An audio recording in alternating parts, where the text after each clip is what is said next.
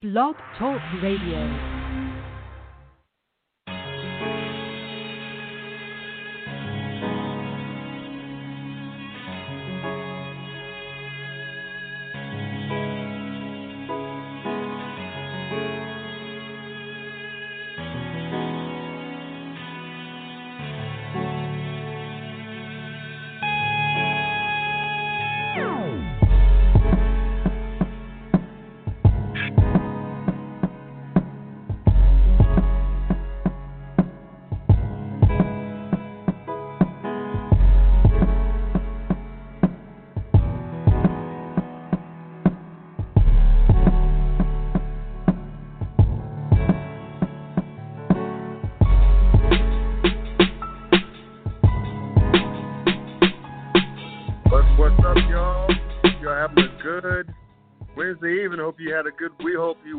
Hope you were blessed with good weather. It's been nice here in Ohio, even though we kind of need some rain. Too late to water the plants in my garden from my house. But at any rate, thank you all for tuning into the Clown Hour. This is your boy, your host, Scott Burks. I am also the creator of a sports ball called The Clown Times. That's Clown spelled with K. You can find me on the web at www.theclowntimes.net. And you can find me on Facebook as well. Just do a search in the upper left-hand corner, whether you're on your smartphone, laptop, desktop. Just type in The Clown Times.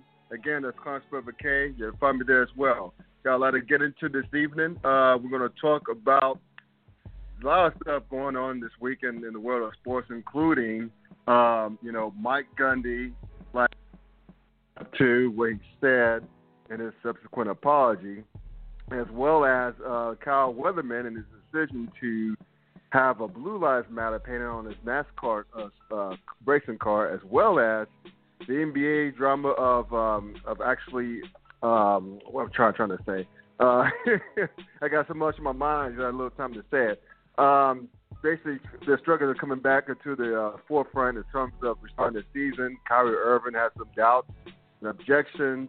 LeBron is countering and all that stuff, so we'll get into that. And last but not least, we'll cap it off with some talk about some possible HBCU football conference realignment with my beloved North Carolina A&T Aggies moving to the Big South in 2021, joining Hampton University, another HBCU, as well as Florida A&M switching conferences to from the MEAC to the SWAC, the Southwest Athletic Conference. And to help me break all that down is my man, my ace, you know him from SLZE Radio on Facebook Live every Tuesday night, and as well as the creator of the sports blog, The Yard / HBCU Sports, where that's for all things HBCU Sports, and as a contributor at HeroSports.com.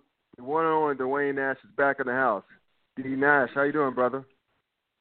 Scott, I am doing wonderful this rainy Wednesday here in the district. How about yourself? Rainy? Oh, wow, we need some of that rain, brother. I'm doing all right. I mean, the weather's nice for a change. I never think it's all that humid here growing up in the South. I typically laugh at people here in Ohio who think that, it's all humid and sticky, blah, blah, blah, heat wave, blah, blah, blah, boo, hoo, hoo. I always tell them, if unless you spend the North Carolina summer with me, you have no business talking about any type of humidity and or heat. So no, that's how I not at all end that conversation. And it does get really hot in D.C. I do know that from my years in D.C. as well. And here I was going to say, you for whatever right reason, on the swamp. Oh, yeah, and I was just about to say, for whatever reason, throughout my entire life, I've decided to spend my days in some of the most humid places on the East Coast, in D.C., North Carolina, and the city of Charleston. So, yeah, I don't know what's wrong with me. I really don't. You're a glutton for punishment. That's what it is. I guess that's what it is. Yeah. It has to be. Speaking of being a glutton for punishment, we've been talking the last couple of weeks, man, the last few weeks since the unfortunate murder of George Floyd has been a continuing of racial awakening here in the United States of America, great country of ours that we're proud to be called Americans. But, you're seeing the shift of our white brothers and sisters coming to our defense, supporting us as black people, and other people of color for that matter. More people supporting the Black Lives Movement. seeing it for what it is, combating against police brutality. And, and which led to people, young people, mind you, wanting to get rid things of our racist past, like, statues been toppled, and rightfully so. There's no, why do we have the need to have Confederate statues? I would never know to this day. I think they got rid of Richmond, Virginia, and they're talking about moving more statues. And I think I mentioned this last week in passing, but with Jerry Richardson's statue being moved, yes, even though it was moved for quote unquote safety reasons by Mike Tepper, but something tells me he was looking for an excuse to get rid of that monstrosity, And I still can't get over the fact that former owner of the Carolina Panthers, his actions were so heinous, the allegations so heinous, and they would have to be so bad. He didn't even try to fight the NFL when the NFL wanted to take the team from him. No. He didn't fight. No. He didn't fight it. That's how bad it was. His sexism and racism was so bad that he didn't fight the NFL for taking the team away from him. They made him sell the team. And then remember the stipulation upon selling to Mike Tepper is that he would keep the statue. And, I'm pretty sure Tepper, being the rich dude that he is, found a loophole, and he used the excuse of the protesters in Charlotte to enact that loophole and tear the whole damn thing down. Hey, whatever works. I know they said it. I'm sorry. Go ahead, brother. No, I said whatever works. Yeah, I was going to say Tepper said he was going to move it to an undisclosed location. Let me translate that for you. He's going to move to Foul 13, wherever that Foul 13 is supposed to be. So, there you go. For those of you young people who don't know what Foul 13 is, Google. You'll thank me later. But all that leads to people being called out in athletics. You heard about that guy at that strength coach in Iowa who was broken off or saying some racially sensitive things, and leading to the head coach of Iowa football team, Mike Ferentz, apologizing and vowed to do more and be more aware. Fine, cool. Then you move to the University of North Carolina, where Mac Brown, football coach, and basketball coach Roy Williams were both very adamant and very supportive of the Black Lives Movement and of equal rights. And good for them, right? David Cutcliffe, the football coach at Duke, same thing, very vocal. Then you move to Clemson, South Carolina. We all know what Dabo Swinney did and did not say. And kudos to his quarterback, Trevor Lawrence, for stepping up and doing the right thing well before more people started doing so. And calling out police brutality and racial inequalities. And a few people on this football team. And Deshaun Watson and DeAndre Hopkins calling for, I think, the Student Center or some major building on campus named after Calhoun, who was a slaveholder. And Clemson University is built on slaveholder land. Yes. And so they made. I think they're in the process of if they hadn't done so already, taking their name off of that whatever building they're talking about on campus. But and then also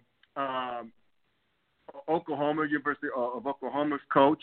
His name escapes me right now, but he said a lot of positive things in support of Black Lives Matter and support of his black athletes, his players. But his counterpart at Oklahoma State, Mike Gundy, the same guy was like, "Come after me. I'm a man. I'm 40." That guy, which still is one of the most epic rants I've ever heard in my life. One of my all-time favorites. It was great. It was great. I'll still play it to this day. It was awesome. But he stepped in it when he wore a T-shirt for OAN, which stands for One American News, which went public over the weekend. And, for those of you who don't know what OAN is, it stands for, I said earlier, One American News. It's a far-right news network that has been known to promote conspiracy theories. Offensive itself also is a place for a pro-Trump audience that believes other conservative news outlets, such as Fox News, have become too mainstream. So in other words, they're very, very far extreme. Very far extreme. I think it makes Breitbart blush. That's how far right OAN is. But anyway, this is also the same OAN who's on air telling a young lady who, even if I remember her name, I wouldn't speak it, has been so critical of the Black Lives Matter movement that called it, So basically, she called it a farce. She called the Black Lives Movement a farce. That's the exact quote. She called it a farce. She tried to clarify that and say, of course I think Black lives do matter. And we talk about the movement, which still, it's just as bad. But anyway, so that's what this T-shirt that Mike Gundy wore. And led the photo leak over the weekend during this time of racial awakening and chaos and turmoil. So even either way, it was just bad optics at the very least. So running back Chuba Hubbard, who was a player of the year last year in the Big 12 and could have turned pro if he wanted to, but decided to come back for his senior year, he was very, very pissed off, right? So this is essentially Gundy's best player, who, by the way, I didn't mention that he's the nation's leader in rushing last season. But in addition to Hubbard coming out and calling him out on social media, many of the current and players voiced their concerns about Gundy. And it said that a player who played with Shannon Sharp in Denver, he played at Colorado State when Gundy played at Oklahoma State. Remember, Gundy played quarterback. He was a starting quarterback at Oklahoma State. I think it was the late 80s. But anyway, long story short, mid to late 80s. But long story short, he was giving it to him that day. He sat like Gundy at least a couple of times, and they just kicked his ass up and down the field. And it was alleged that Gundy called the player an N-word. He called him N-word. And Shannon Sharp, he called around to verify. And this is not something that you make up, especially a guy in his 50s now. But people around him confirmed that was true, even though Gundy denied it vehemently over the years. So this is who we're dealing with. Okay, this is who we're dealing with. And so Gundy, apparently he and Hubbard had talked, appeared to work some shit out, and then he apologized. He being Gundy apologized again in a video, which similar to Roger Goodell, he looked like he was a hostage. He looked like he was a little hostage, sitting in front of the camera reading it. So he read his apology on camera. But to me, maybe I'm just being too harsh. They probably not, but anyway, to me, any apology is from the heart, like heartfelt apology comes from the heart. You shouldn't have to read it. No. But he claims that he didn't know what OAN was. Well, not didn't know, but he said clearly he was flipping around the challenge, and he found OAN that spoke to his politics, blah blah blah, trying to diffuse the situation. But come on, and it's not about a T-shirt. If we know who OAN is, it's not necessarily just the T-shirt. It's about what he believes, and the fact that he's been coaching these kids for so many years, and alleged stuff going on when this current and former players didn't even bat Gundy. At least people bat Dabo, as clumsy as Dabo was trying to navigate throughout the situation. At least a lot of players supported him, current and former players still support him. And he did, and Dabo at least did participate in the Black Lives Matter rally, I think over the weekend in Clemson, South Carolina, even wearing a black Clemson Tigers T-shirt.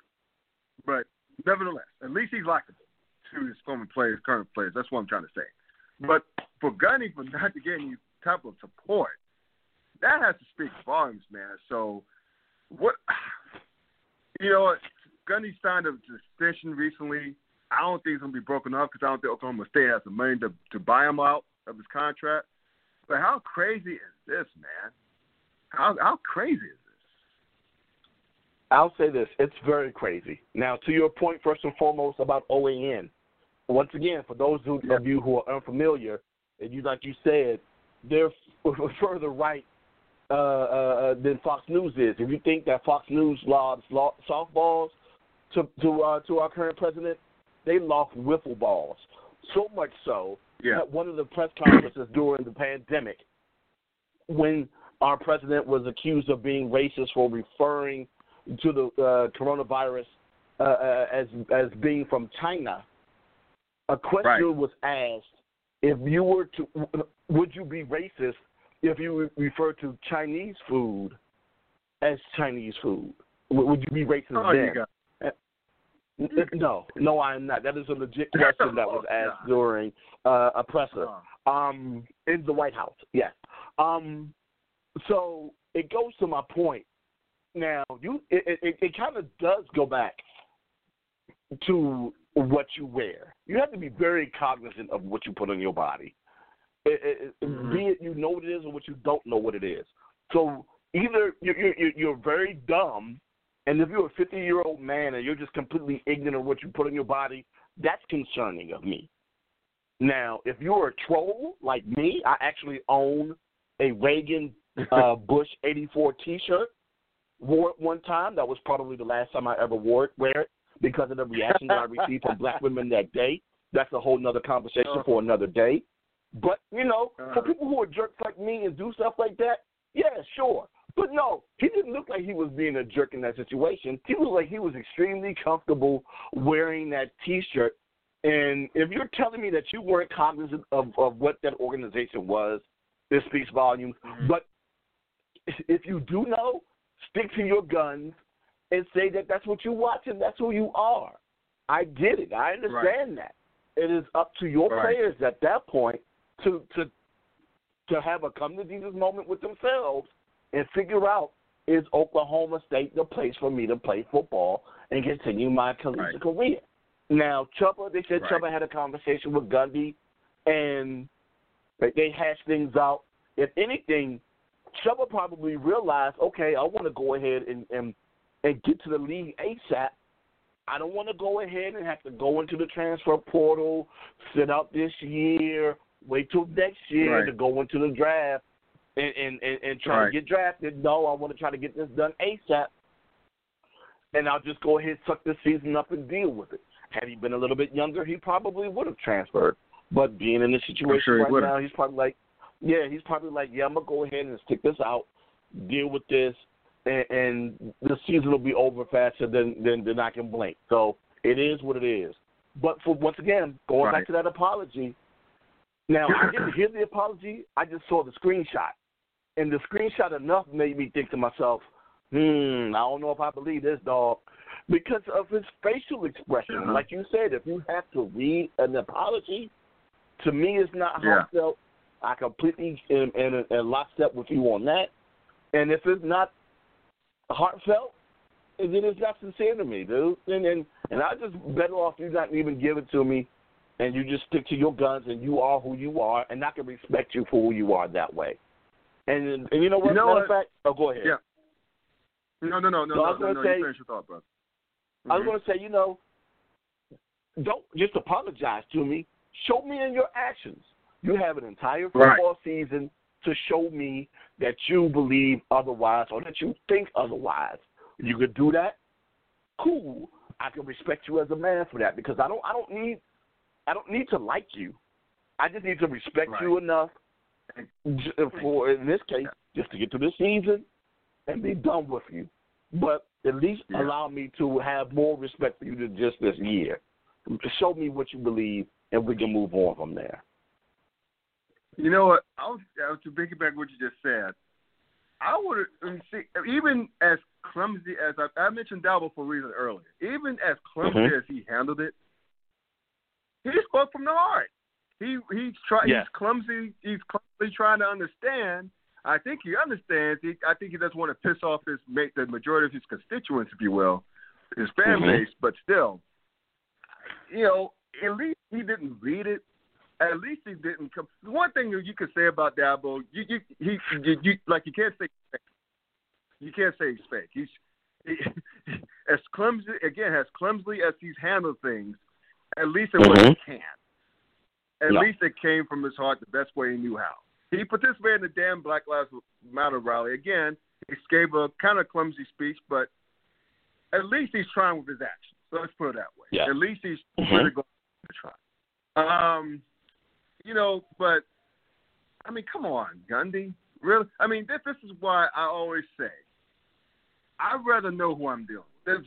If there's a civil lining of who's in the White House right now, by the way, I like what you did there when you said White House. When you like when you talk about OAN. I like what you did there. But at least the civil line about his ass being in the White House is at least people coming out the woodwork as a result of this. At least I know who I'm now dealing with. People I've known for years, from college, from childhood. I'm like, oh, you really feel this way? Really now? And so, even though they can always come back with their, well, I had you as a friend for many years, and your brother and your family, blah, blah, blah. You can miss me with that bullshit. I mean, that's on you, on your racist actions. I mean, we all know that, right? But still, like, the point being is that at least it's, say what you want about Dabo, at least he's being sincere. And at least he's trying. When I hear statements coming from Gundy and his body language, dude's more sorry that he got caught. He's sorry that it's blowing up in his face. He's sorry that his players are probably going to lead a mutiny against his ass. He's probably sorry that he was still may be on the verge of losing his job. From where I've read that's been correct. But and even Drew Brees, I'll give Drew Brees credit for this. This is why I wrote a column about a couple weeks ago saying I'm leaning towards forgiving him. At least he spoke from his heart and he's trying. He recognized he stepped in it, even though he should have known better because of his fan base, the players he hangs with, does community work with, and who he's doing community work for, right? In the past in New Orleans, that hurt. Even that's still to this day hurt more than anything else because if anything, we thought he was one of us. But anyway, the point is that at least he's trying. At least he spoke from the heart. I don't think Gundy is. I think Gundy again is doing this out of convenience, and he still didn't. He didn't apologize for the video he did with Hubbard, even though he apologized later in like hostage style. But still, I just think that, again, as I mentioned earlier, we're in the midst of a racial awakening in this country, where a lot of our white brothers and sisters are finally seeing what we've been screaming about for the past 401 years. When it comes to police brutality or systematic racism, white supremacy, whatever, they're finally seeing it. The vast majority of them, more so now than ever before. And, again, this comes from the civil line of, like, an unfortunate murder at the hands of the police in Minneapolis, of all places. But still, all this is going to lead, it's similar to like a Me Too moment, right? I don't know what hashtag it as, but it's similar to like a Me Too moment where all these guys and some ladies were like stuff was coming out about them in their sexual assault and other like improprieties. So you're gonna have a lot of this, and something tells me we're far from being done with it. Some more shit's gonna come out. We're not done with this at all. No, there's some shit's gonna come out. So it's only a matter of time. It's only a matter of when. It's not a matter of if. It's a matter of when. So, to me, I will comment this. We're going to talk about HBCUs later in the podcast, but I think players need to realize how much power they have, and I think they can exercise that power by at least considering or threatening to go to HBCUs. It's like, okay, you treat us like shadow, not I don't say property because I don't like compare anything to slavery, but you treat us like commodities. Let's put it that way. You treat us like prized commodities. And what am I to you once I leave the school, or what if I didn't have the talent to help you win football or basketball games? And so you're seeing the coaches surrounding the school, and it's like it's kind of like the Clemson's I think the position coach repeating the N word to a black player, for calling him out for using that against another black player. which, again, I don't care how the N-word is used. I hate the word. I don't use it. I try not to use it. But two young men use it against each other doesn't give you outside of race or ethnicity to say it. No. Even as in a moment. You don't say that. We just don't say it. Right? But stuff like that, you're going to have more shit come out. But still, if for these young people who want to be in safe spaces, not being harassed by the police, not seeing their fellow black students being treated like shit over in and around campus, I'm telling you, and I'm saying they'll solve the world's problems, but at least they'll considering HBCU seriously would surely get these coaches' attention, especially those who haven't out yet or don't plan on speaking out. I'm just saying. Now, Scott, I'll get to that statement in just a moment. First and foremost, let me allow your listeners to understand this, right? I don't mind if you have a different view than me. We're people. We're all going to have different views of thought, right? I believe at least stick to your guns with me. And, if you want to have a conversation about what you feel and how you feel and you question some of the things that I feel, we can have that conversation like men. Talk it out. And even if we come to an impasse and we still disagree, as long as we're not being insulting to one another, we can walk away as gentlemen or as adults and still disagree. I'll still respect you, you respect me, as long as that's given. My thing is, man, don't try to CYA your way out of this. Don't try to cover your ass just to get out of this without being scathed. Deal with what you got to deal with and handle it like a man. But to your point, if these student athletes feel uncomfortable, they can do exactly what this young lady, Asia Todd, formerly of Liberty, has just recently done. Yeah. She entered the transfer portal last week because she felt as though that Liberty University, a Christian university, has been very insensitive as it pertains to racial issues as of recent. And when she made her announcement, she was wearing a Black Lives Matter T-shirt. I thought that was very fitting. And it's just something that, like you said before, it is an option. I say go where you're comfortable. Yes, I would love to see you come to an HBCU, but I say go where you're comfortable. And I'll say this: you'll be comfortable at an HBCU. If you are black, you will be comfortable there. And that whole concept of, I want to go to where I'm going to be seen, dude, if you're good, they're going to see you. They're going to see you. And a lot of these athletes are starting to realize that over the past couple of years through various sports. We've had several 3, 4, and even 5-star athletes start to make their way to HBCUs. Some even more are starting to consider it. So I just want you to realize, student athletes out there that are listening, hey, if you feel uncomfortable in your soul, man, think that through and do what you need to do for what is best for you. Yes, and players, college athletes, they have a lot of power if they realize it. If they can channel it. A lot of power. They have a whole lot of power. They have a whole hell of a lot of power. And to your point about the HB not going to have to go to consider on the HBCUs, that's very true because, again, I mentioned college coaches who've been very open and supportive of these athletes and fighting white supremacy. Excuse me. Like John Calipari's another one's been very outspoken. From Kentucky. So it's been many coaches. I mentioned OU's coach earlier, Oklahoma's football coach earlier.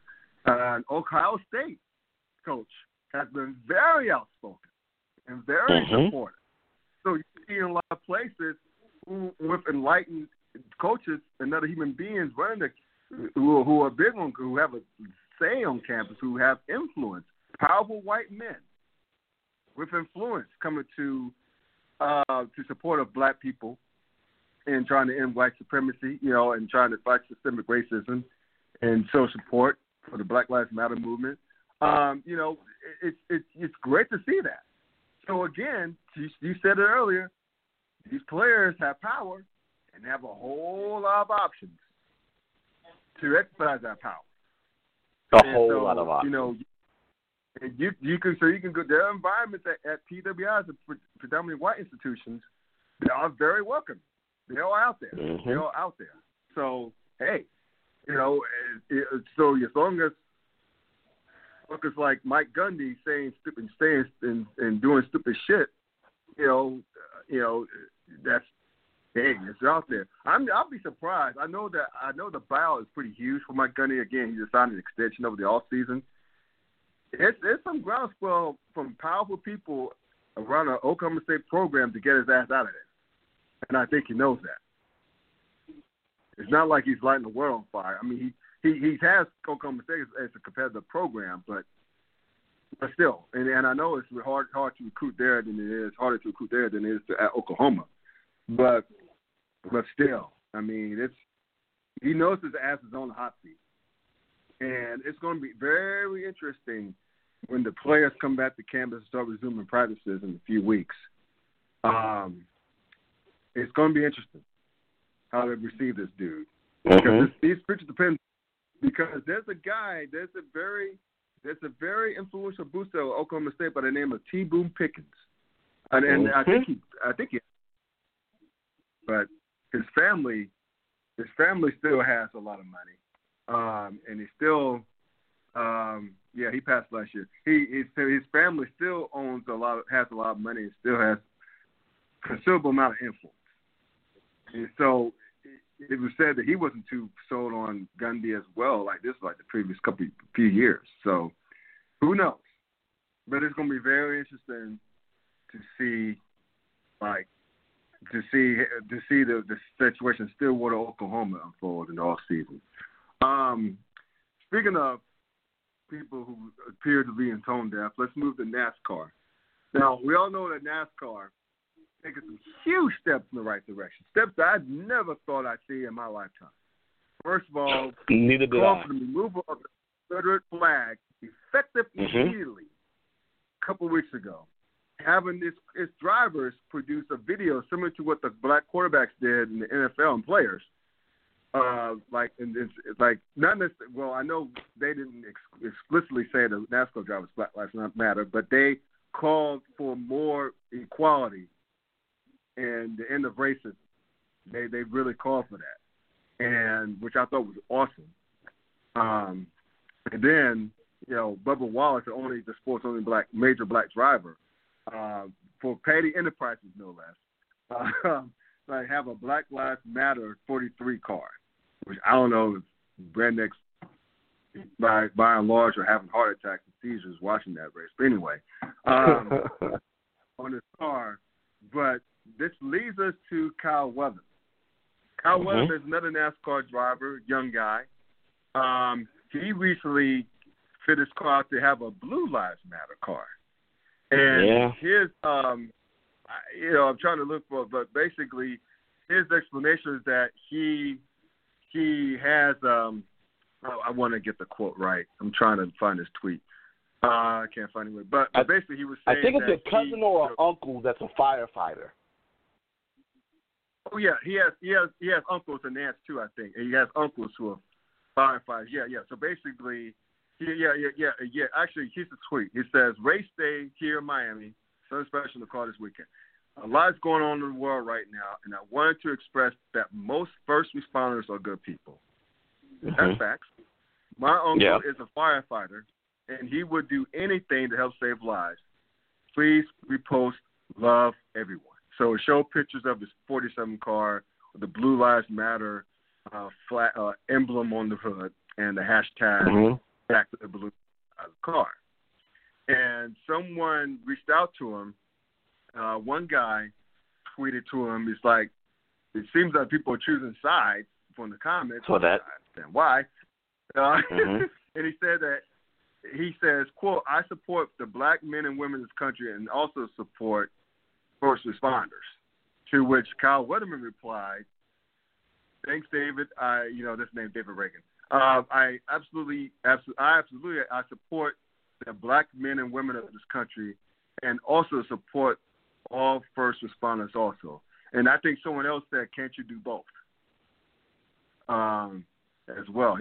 And Kyle Weatherman in this tweet with love everyone, praying hands. I don't think Kyle Weatherman was being harmful. I don't think he was coming from a bad place. Now, when I first heard about this, about just the Blue Lives Matter flag, I'm thinking, dude, are you serious? Are you really doing this now? Soon after, again, a lot of his fellow drivers were having to awaken and being supportive of black folks and the systemic racism. You come with that, but you saw it. You heard the tweet. You heard a response. Basically saying, can't we do both? Can we support the black men and women of this country and support all first responders?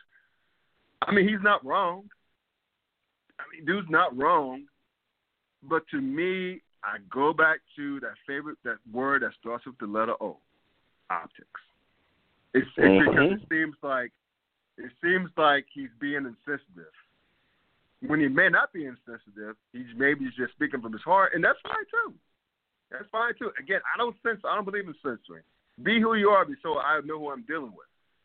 Exactly. I just think that even though he did well with follow up with what he said about doing both, supporting black men and women in this country and supporting all first responders also, because a lot of those are good people, which, again, he's speaking facts. I mean, most first responders are great people. They do their jobs well. We just see too many of the bad ones and too many of the good ones being silent beside the bad ones. I just think it's awkward. I don't think it's going to be bad. He's going to get bad press. Which this weekend, but going forward, I just think it was awkward, and the optics, it could have been a little bit better. Yes, you're right. It visually didn't look good. I mean, he came back saying what he said, but once again, it doesn't look good, and the timing is a little insensitive. But you know what?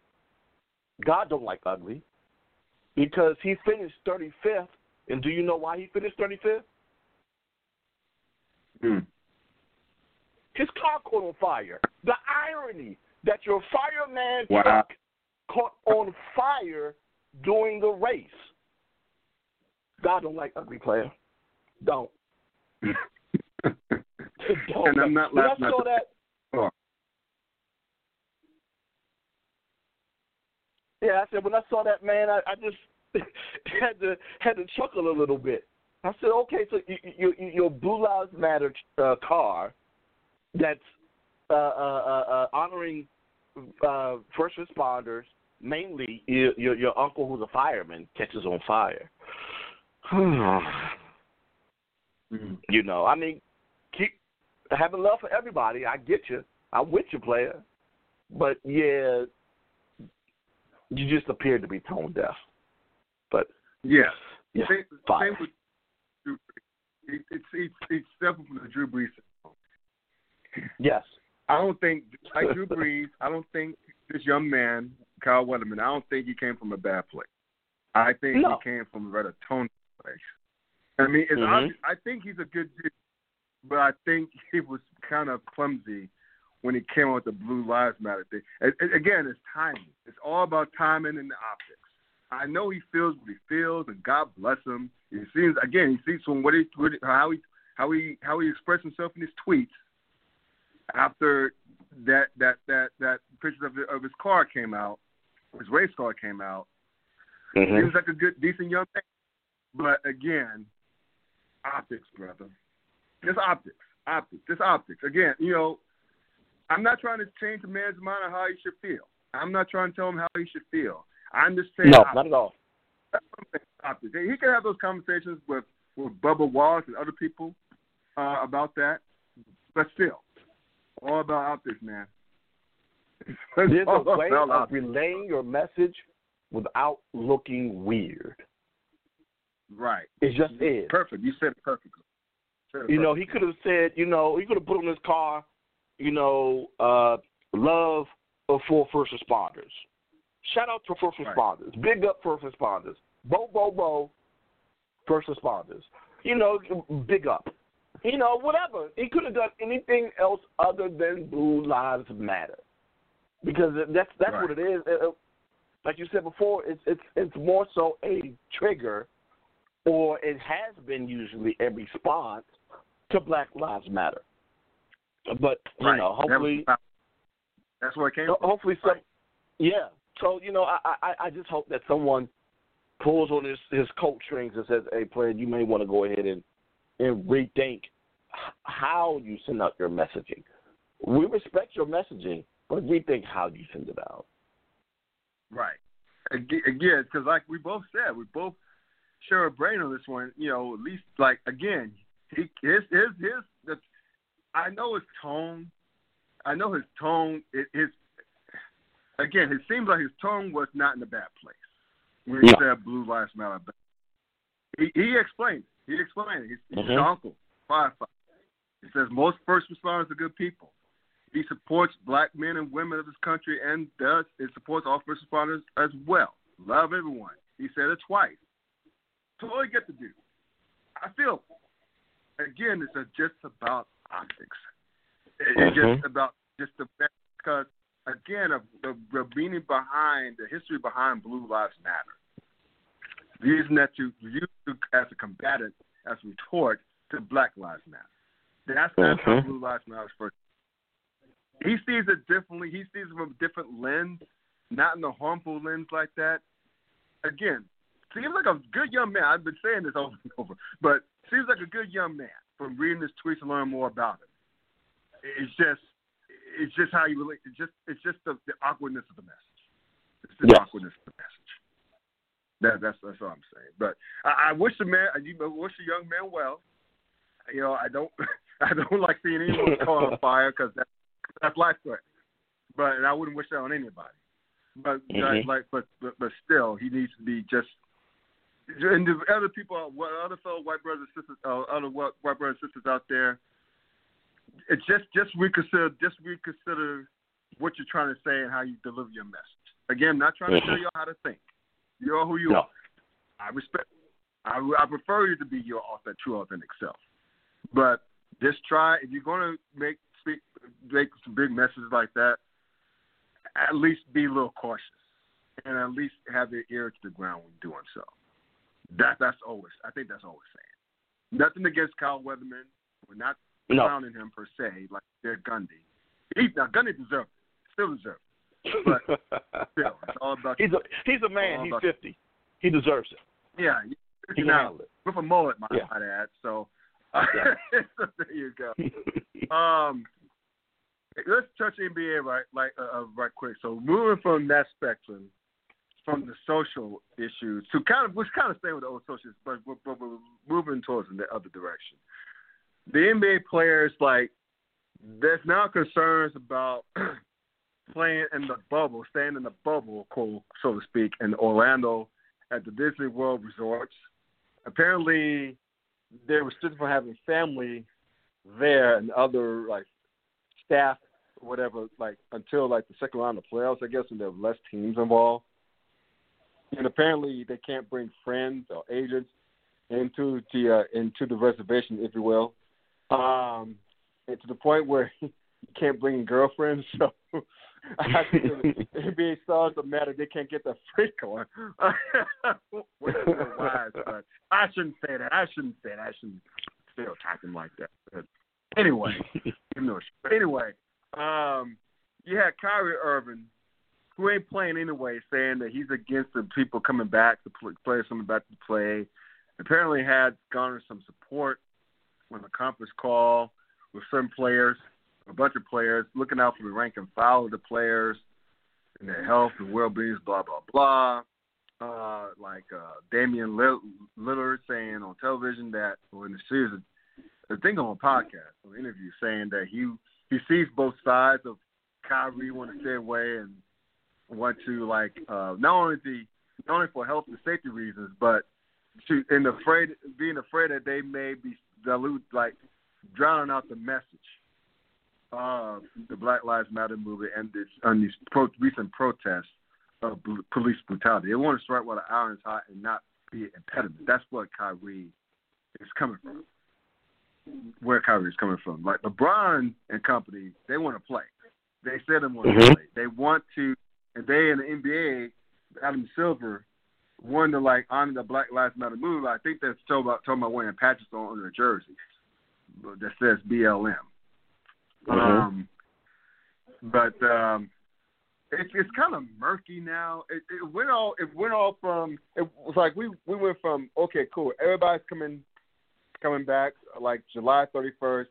Have a little bit of training camp. Have like a round robin for the 8th and 9th for the 8th seed, and then play for both conferences. Blah blah blah. But it went from that being a sure thing to being kind of murky. I still think we're gonna have a finish of the season.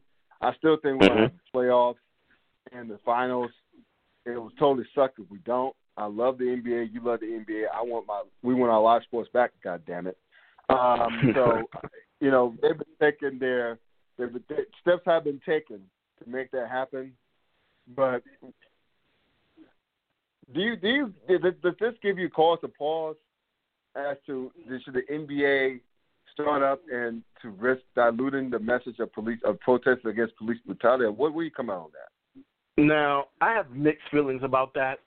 Like I understand where Kyrie is coming from in terms of wanting this message to stay strong until we have a resolution to a lot of the things that are causing issues within the black community as it deals or as it pertains with the social issues. I completely understand that. I do. But I'm going to need you to stick to your guns. You either are doing this because of health issues or you're doing it because of the of this current climate in terms of dealing with police brutality. Which one is it? Now, yeah, it can be both, but it just seems to be two ends of the spectrum, though, to me. Because it's like, okay, I don't want to play because of my health, but since this is going on too, I don't want to interrupt that either. Right. Yeah, it just seems weird, especially coming from a player who's not playing this season. If there was anyone else who had been playing for the majority of the season, and as a matter of fact, we didn't even know whether or not Kyrie was looking to come back before the end of the year to participate. He didn't even make that known. So Kyrie, are you telling me that you were going to come back and play, but now you're not because of this? But, oh, God, I just find the timing of this thing to be very weird. But I forget. It was Patrick Beverly. Beverly said it best. I'm following the LeBron lead. If LeBron coming back, we coming back. And I got a strange feeling that the rest of the league is feeling the same way. So, Kyrie just has this whole, follow the beat of my own drum type deal in terms of him wanting the reasons why he wanted to leave Cleveland and then going to Boston and then getting to Boston and then being unhappy there. And then getting to Brooklyn and drawing KD to play alongside you, and you're also a flat earther and all this other stuff. That's him. But once again, he's coming up with two things that are legit reasons on why you would want to sit out. But my question is, if you think you're interrupting the message now, were you interrupting the message when Eric Gardner died and you guys came out with the I Can't Breathe T-shirt? Which one is it? I mean, if that's the case, I would have liked for you to at least come out and say that. Say, you know what? I didn't like the way that we did things back in 2016. I want to go ahead and make things right and allow this to breathe. Cool. But, my God, dude. I'm not going to sit here and be selfish and say Let the players play. Don't ruin this for me because I want to watch it. Hey, if they want to sit out, let them sit out. I'm not gonna be angry if those are the reasons why they want to sit out. It just seems kind of weird that now these are the two reasons why you're willing to sit out. But I don't know. I don't think that it's going to affect whatever the NBA is going to do within the next month and a half. Yeah, I still don't have a conclusion to the season. I think that they're going to get it done, and so I ain't worried about it. I'm not too worried. It's just weird. It's interestingly weird because, of course, it's something that could potentially affect the NBA season, and we have to kind of keep our eyes on it. But yeah, I don't think that it will. I don't believe that it will. Yeah, I think so too. So, on that note, we're going to conclude the podcast with talking with something that's near and dear to our hearts: HBCU Sports. Now, I know the question is like, yo, Clown Boy, why are your boy and D Nash talking about HBCU Sports at this time in the middle of the summer? What's up? Say what's up. For those of you for those folks who've been paying attention to HBCU Sports, they notice that there's some serious, and I do mean serious, conference realignment going on. Well, not conference realignment going on. Like, first of all, it started with maybe 2 seasons ago when Hampton announced that they would be leaving the MEAC, the Mid-Eastern Athletic Conference, to join the Big South Conference, to be with the likes of 2018, 2018, right. With Campbell University, UNC Asheville for basketball, but Radford, Charleston Southern, Presbyterian, Gardner-Webb, which they have a pretty damn decent basketball league, I must add. They do. They do. Yeah, they have a damn good basketball league. Yeah, but basically their footprint is mostly the Big South footprint is mostly the Carolinas and Virginia, with Monmouth being an outlier. And Monmouth, Kennesaw State, and North Alabama. Yeah. Right, North Alabama. And Robert Morris. And Robert Morris as of Monday, yes. Robert Morris. They left. I think they were within the Northeast, but what they decided to do was they joined the Big South as a football as a football team. But their football team is joining the Big South, and the rest of their athletics will be joining the Horizon League. Well, Robert Morris from Pittsburgh. So that's the only, and that's not really a bad trip. Like as far as the core of the league from the Carolinas, Virginia to Pittsburgh. But anyway, so A&T is going to make that move. Well, A&T also going to make that move next season. This season is going to be the last MEAC.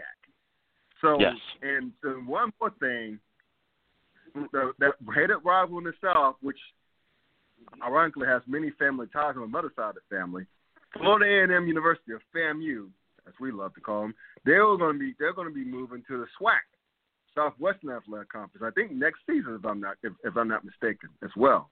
That is correct. So that will leave the MEAC, I think, with 9 football playing schools. No, it will be 7. Oh, just 7. Oh, wow. Let me make sure I do the math off the top of my head. Bethune-Cookman, South Carolina State, right. North Carolina Central, Norfolk State, Howard, Delaware State, Morgan State, 7. Wow. So this caused me to wonder, and my first cousin, Rick Lucas, he's big on this HBCU Sports as well. We've been trying to dig into what's going to happen to the MEAC. You got only 7 football playing schools in the MEAC. What the hell is going to happen to them? This conference goes back to 1970, I think. 1970. God, I can't give the right year off the top of my head. But yeah, it's about 40, 50 years, Yeah, so it's older than I am. I was born in 1973, so I know it's older than I am. So, Yeah, so with A&T being among the founders of the MEAC. So the question is, and I saw this article on HBCU Game Day that's near and dear to your heart, HBCUGameDay.com, about possible HBCU conference realignment proposals. Whether you see a CIA or SEAC super conference, you see a new conference altogether. What the hell is going to happen to the MEAC? All that stuff. So I've been skimming through all the scenarios. You pretty much know every scenario. I think there were like 3 or 4 scenarios. My favorite scenario being the first one, where you have an 14 football team CIAA with some MEAC schools moving to D1 PWI leagues. So what do you mean by that? Well, this proposal that Bethune-Cookman, currently of the MEAC, would be moved to the Atlantic Sun, because the Atlantic Sun is a Florida-centric conference. South Carolina State and North Carolina Central joined the Big South to be with this A&T, Howard, and a host of others, and Howard possibly joining the Patriot League. So basically, those would be in that proposal. Those 1, 2, 3, 4 schools from the MEAC would be joining PWI conferences. The Patriot League would actually make a lot of sense for Howard, because it's Northeast centric, and they'll be able to face Georgetown in football, as far as the football playing school. Even though obviously Georgetown plays basketball in the Big East, but Georgetown plays football in the Patriot League. That would be one hell of a cross DC rivalry. And also, goes to like I said, Bethune-Cookman Atlantic Sun Conference, due to the Florida heavy membership that would save tremendously on travel costs, and probably increase exposure in that part of the country. And also, like I said, Patriot League being all Northeastern private institution makeup. And plus it'd be, for a competitive standpoint, it's limited to non-scholarship sports format. So it's not like a big powerhouse, even though it's not a bad basketball league. It's an underrated football league as well, FCS football league as well. But that would be as far as the schools going to PWI conferences. It also calls for the remaining 5 MEAC schools, Delaware State, Coppin State, Eastern Shore, Maryland Eastern Shore, Morgan State, and Norfolk State, to drop back down to Division II and rejoin rejoin the CIAA. And so basically, so that would like allow it to break into 2 big divisions, right? So those 5 MEAC schools are all in the northern part, right? So 5 of them, Delaware State, Coppin State, Eastern Shore, Morgan State, would pretty much join like the Mid-Atlantic region, where 2 CIAA members also reside. That's Lincoln, of course, and Bowie State. So you have that there, probably in the northern division, and have like Norfolk State be in the southern divisions, with Virginia Union, Virginia State. So, which will be interesting.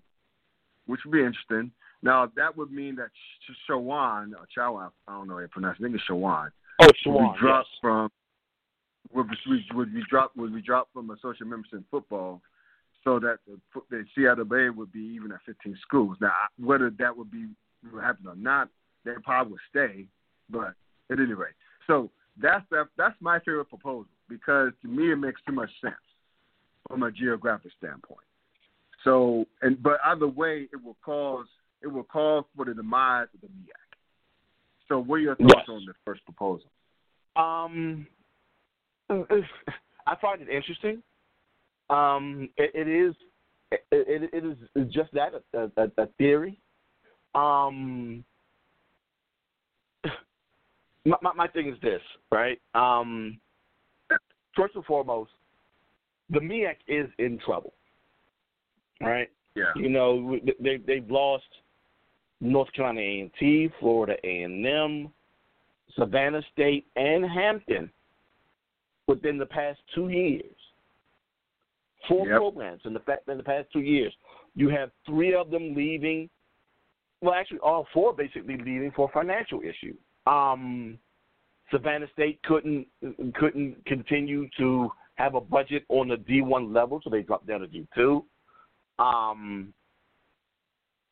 Florida A&M, North Carolina A&T, and Hampton all brought up the issue of reduced costs on travel, and that was a huge influence on why they decided to move.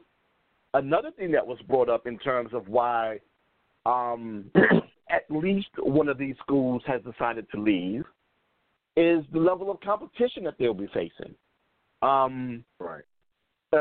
President Harvey over at Hampton straight up said, we want to play against better competition. And there's better comp in the Big South. And, they do have a very lucrative television deal that does help with the exposure of the university. Something that the MEAC does not have. Another thing that Florida A&M actually put within their proposal in terms of why they were leaving is because of the financial autonomy that they will have that they don't have currently in the MEAC.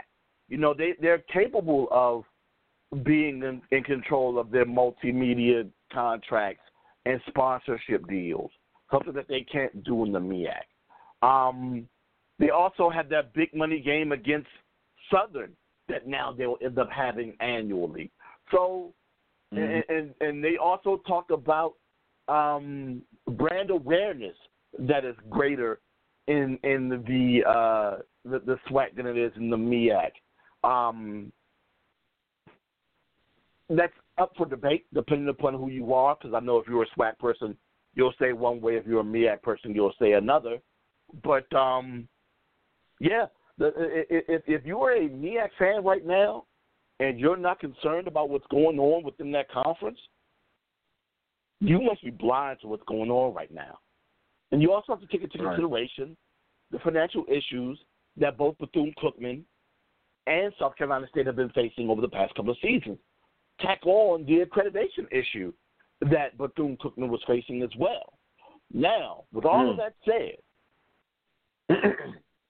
I'm not necessarily going to give out who I think will end up going where, because I'm actually also writing an article currently on the downfall of the MEAC and what they could potentially do. But what I will do is bring these points up for you to think about. With the addition of Florida A&M to the SWAC, that now means that they have 11 programs. 11, odd number. It would be better if they were even, right? Right. And the SWAC is open to adding another school. I'm just saying. And there's schools out there to be had, not just within the MEAC, but also Tennessee State, which is also a dream situation. Now, the whole concept of super conferences within the HBCU realm has been discussed over the past couple of years, especially as economics has become a thing. They would love to see Tennessee State come back into the fold of come into the fold of HBCUs conferences and participate. And there's also discussion on whether or not the D2 conferences, the SEAC and the CIAA, like you said, end up becoming super conferences because there is a conference in the Division II level that currently has about 16 teams currently in it themselves. So that wouldn't be new on the D2 level. But, yeah, the SWAC, I know that they're looking to add.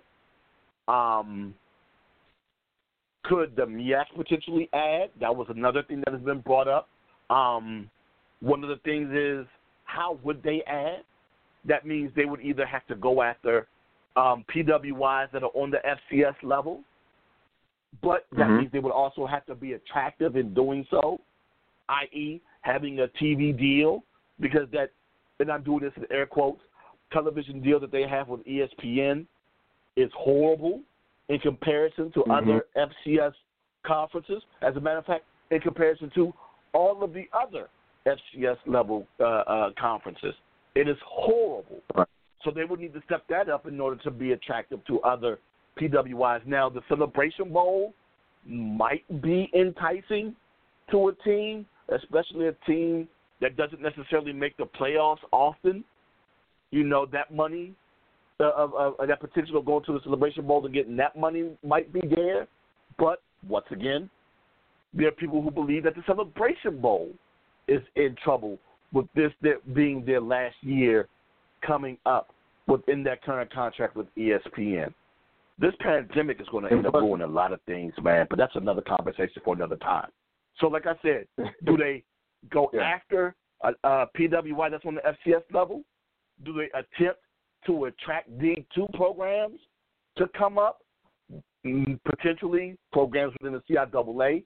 But if you do that, that means that program is going to have to wait at least 3 years before they're capable of making the move upward to the FCS level. So that's going to take time that I don't know if necessarily the MEAC has. With that said, here's the thing. Yeah. Sorry, go ahead. No, you go ahead, bro. I was going to say, with that said, the remaining members of the MEAC, if they can't bring anyone in, and the MEAC claims that they're always looking for new members, they can't bring nobody in, that means they're going to have to disband. And does that mean that some of those programs are going to have to move down to the D2 level? Yes. Yep. Does that mean that some of those programs are going to have to go to other conferences that aren't HBCU conferences? Yes. So it's going to be very interesting to see how that pans out, especially with those mid-Atlantic schools, your Howards, your Morgan State, your Maryland Eastern Shores and Delaware State, because, of course, they're not in a spot, if they want to stay on the D1 level, to move over to the SWAC because they're way too far away, meaning that they would have to join a PWI conference. And which ones would those be? I have no idea. Same thing could be said about South Carolina State. They're in a spot where they're too far away for the SWAC, and they would also have to join potentially a PWI conference if they choose to stay on the FCS level. So these are all things that need to be taken into consideration. And the shadow in the room that a lot of people don't know about is the fact that the Atlantic Sun, right now as we speak, are exploring the concept of having a 20-team conference. Basically, two conferences in one, where they have the A-Sun come join them, and the football programs participate in the A-Sun, meaning the two programs from the Big South right now, Kennesaw State and North Alabama, would potentially go back to the A-Sun and have 8 other programs join them for football, and then they come together with this other conference that the I forget what that conference is that's doing this. I think it's the CSUN or something like that. They will come together with them and have this 20-team league where they would play against each other in what is considered to be Olympic sports. That's your basketballs, your tennis, your volleyballs, and etc. But this thing ain't done. This thing ain't done, and then there's a big secret that I can't say right now that the HBCU world, if they're not cognizant right now, is really going to topple a lot of things in the near future. And it's going to send some programs scrambling soon if Dennis Thomas can't get things right going in the MEAC right now. Well, I'm looking at this map, man. One of these one of these maps where it has like travel, like having like amount of travel, like some of these schools, like say like Howard and the Patriot League, A&T, Hampton, possibly South Carolina State, and Central, North Carolina Central in the Big South. How the travel not as bad. Say this, for the SWAC, I was thinking about this for the SWAC when you mentioned they could be making some moves, which I totally agree. I don't think they'll stop at 12. I think they're going to go to 14. I wouldn't be surprised if they go to 14. But the SWAC, for people who don't know, it's like the black SEC. Yeah. That's why I think of the SWAC, the black SEC. The football is huge. I mean, freaking huge. Good sized crowds for the most part at games. And they competition. They actually have the best attendance on the FCS level for the past couple of years now. It's not even close. There you go. That's all of FCS. So there you go. So again, this is a big deal. So I'm thinking I wouldn't be surprised if you mentioned travel. I wouldn't be surprised to see it's Tuskegee. I don't know what their financial situation is. You probably know far more than I do. Like a school like Tuskegee, maybe enticed by them.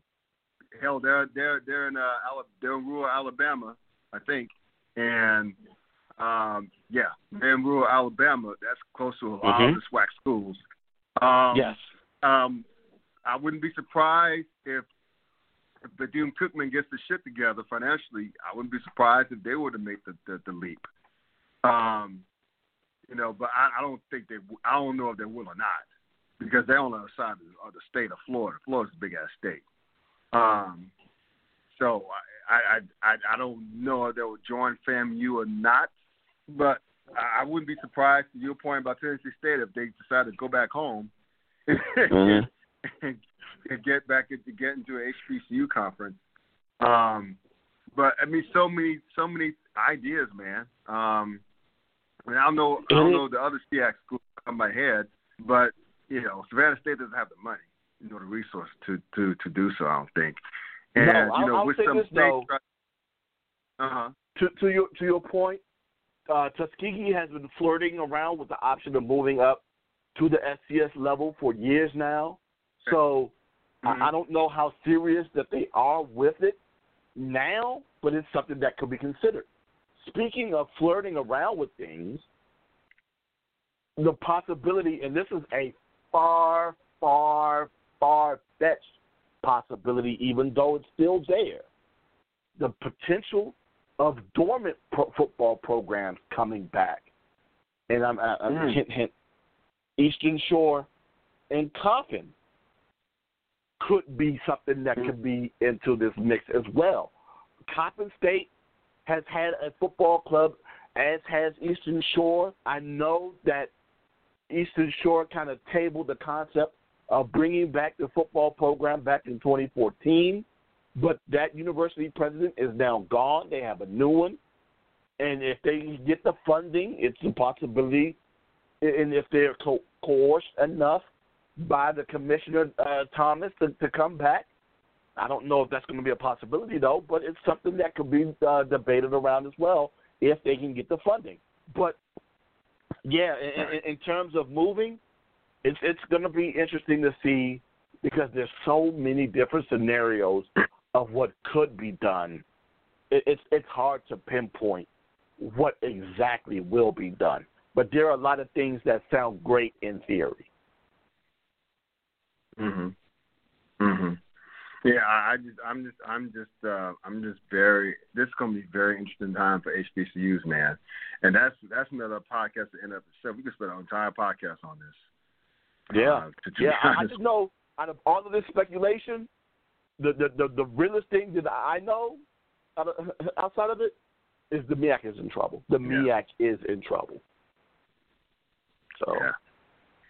And it's unfortunate, but it is what it is in that regard. But yeah. So you know what? This is a good way to end the program, because we can segue into this next week. I'm maybe thinking about bringing other cats on, we both know, like a guy Previn Taylor, maybe a couple of other cats to talk about this, because this is a pivotal moment for HBCU athletics. To have two two of your prominent programs go to join in PWI conferences for financial reasons and competitive reasons.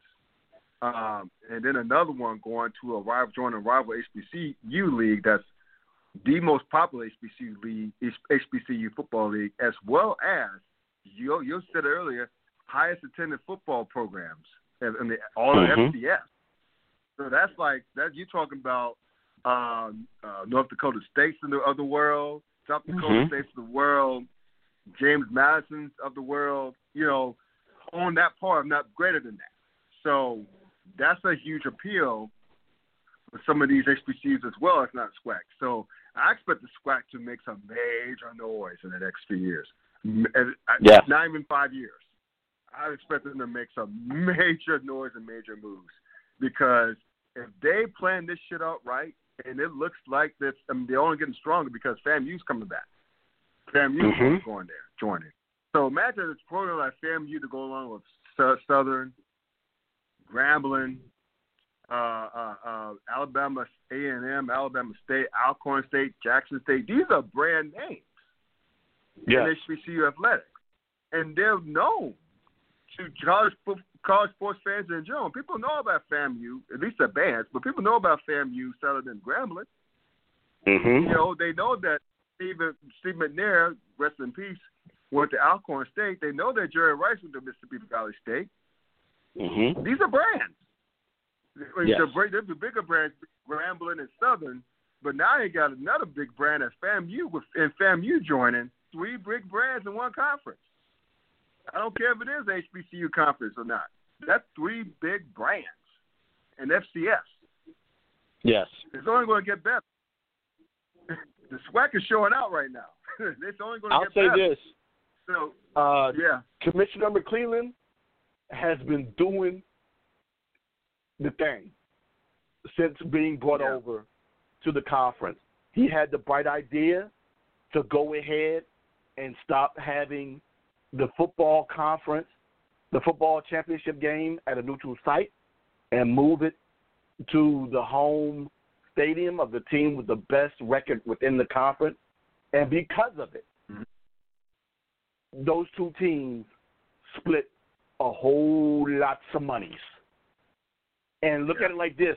They split that money, and the winner of said game gets that split of the Celebration Bowl money. So that's a whole lot of money. So if you're the home team who gets a bigger cut in that SWAC championship game, and you win and go to Celebration Bowl, you walk away with a whole lot of money. Something that, for whatever reason, still boggles my mind, why the MEAC has decided not to do it. And the reasons that I've been given have been horrible on why they thought that they couldn't do a conference game. They say it's legit, but in my eyes, it doesn't even make sense, dude. So, once again, I've said it. When it comes to a lot of things in life, if the blueprint exists, copy it. And for whatever reason, several blueprints are out there to be copied by the MEAC, and they have decided to do nothing at this point. And it shows, and it's going to end up affecting them at the conference. Yeah. We'll get into more of that next week. That's a good way to end the program. So, as always, man, you did your thing. We'll talk about this shit next week. Probably have some other cats on the program with us as well. So, barring any other major shit of major college coach business, we're gonna still center that up. It'll still be centerpiece. Still, we'll touch on that as well. So if someone else puts us now. So, all right, man. Until next week. Until next week, man. That'll be great, man. All right, holla. That's my guy, D Nash. Check him out on SLZE Radio on Facebook Live every Tuesday night. Sports Bar, the Yard / HBCU Sports. We rap about all things HBCU Sports and HeroSports.com. This has been a great podcast. I hope we'll have a greater one next week. But thank y'all for tuning in to the podcast. It's Scott Burks, the Clown Hour, and off. 06. Peace.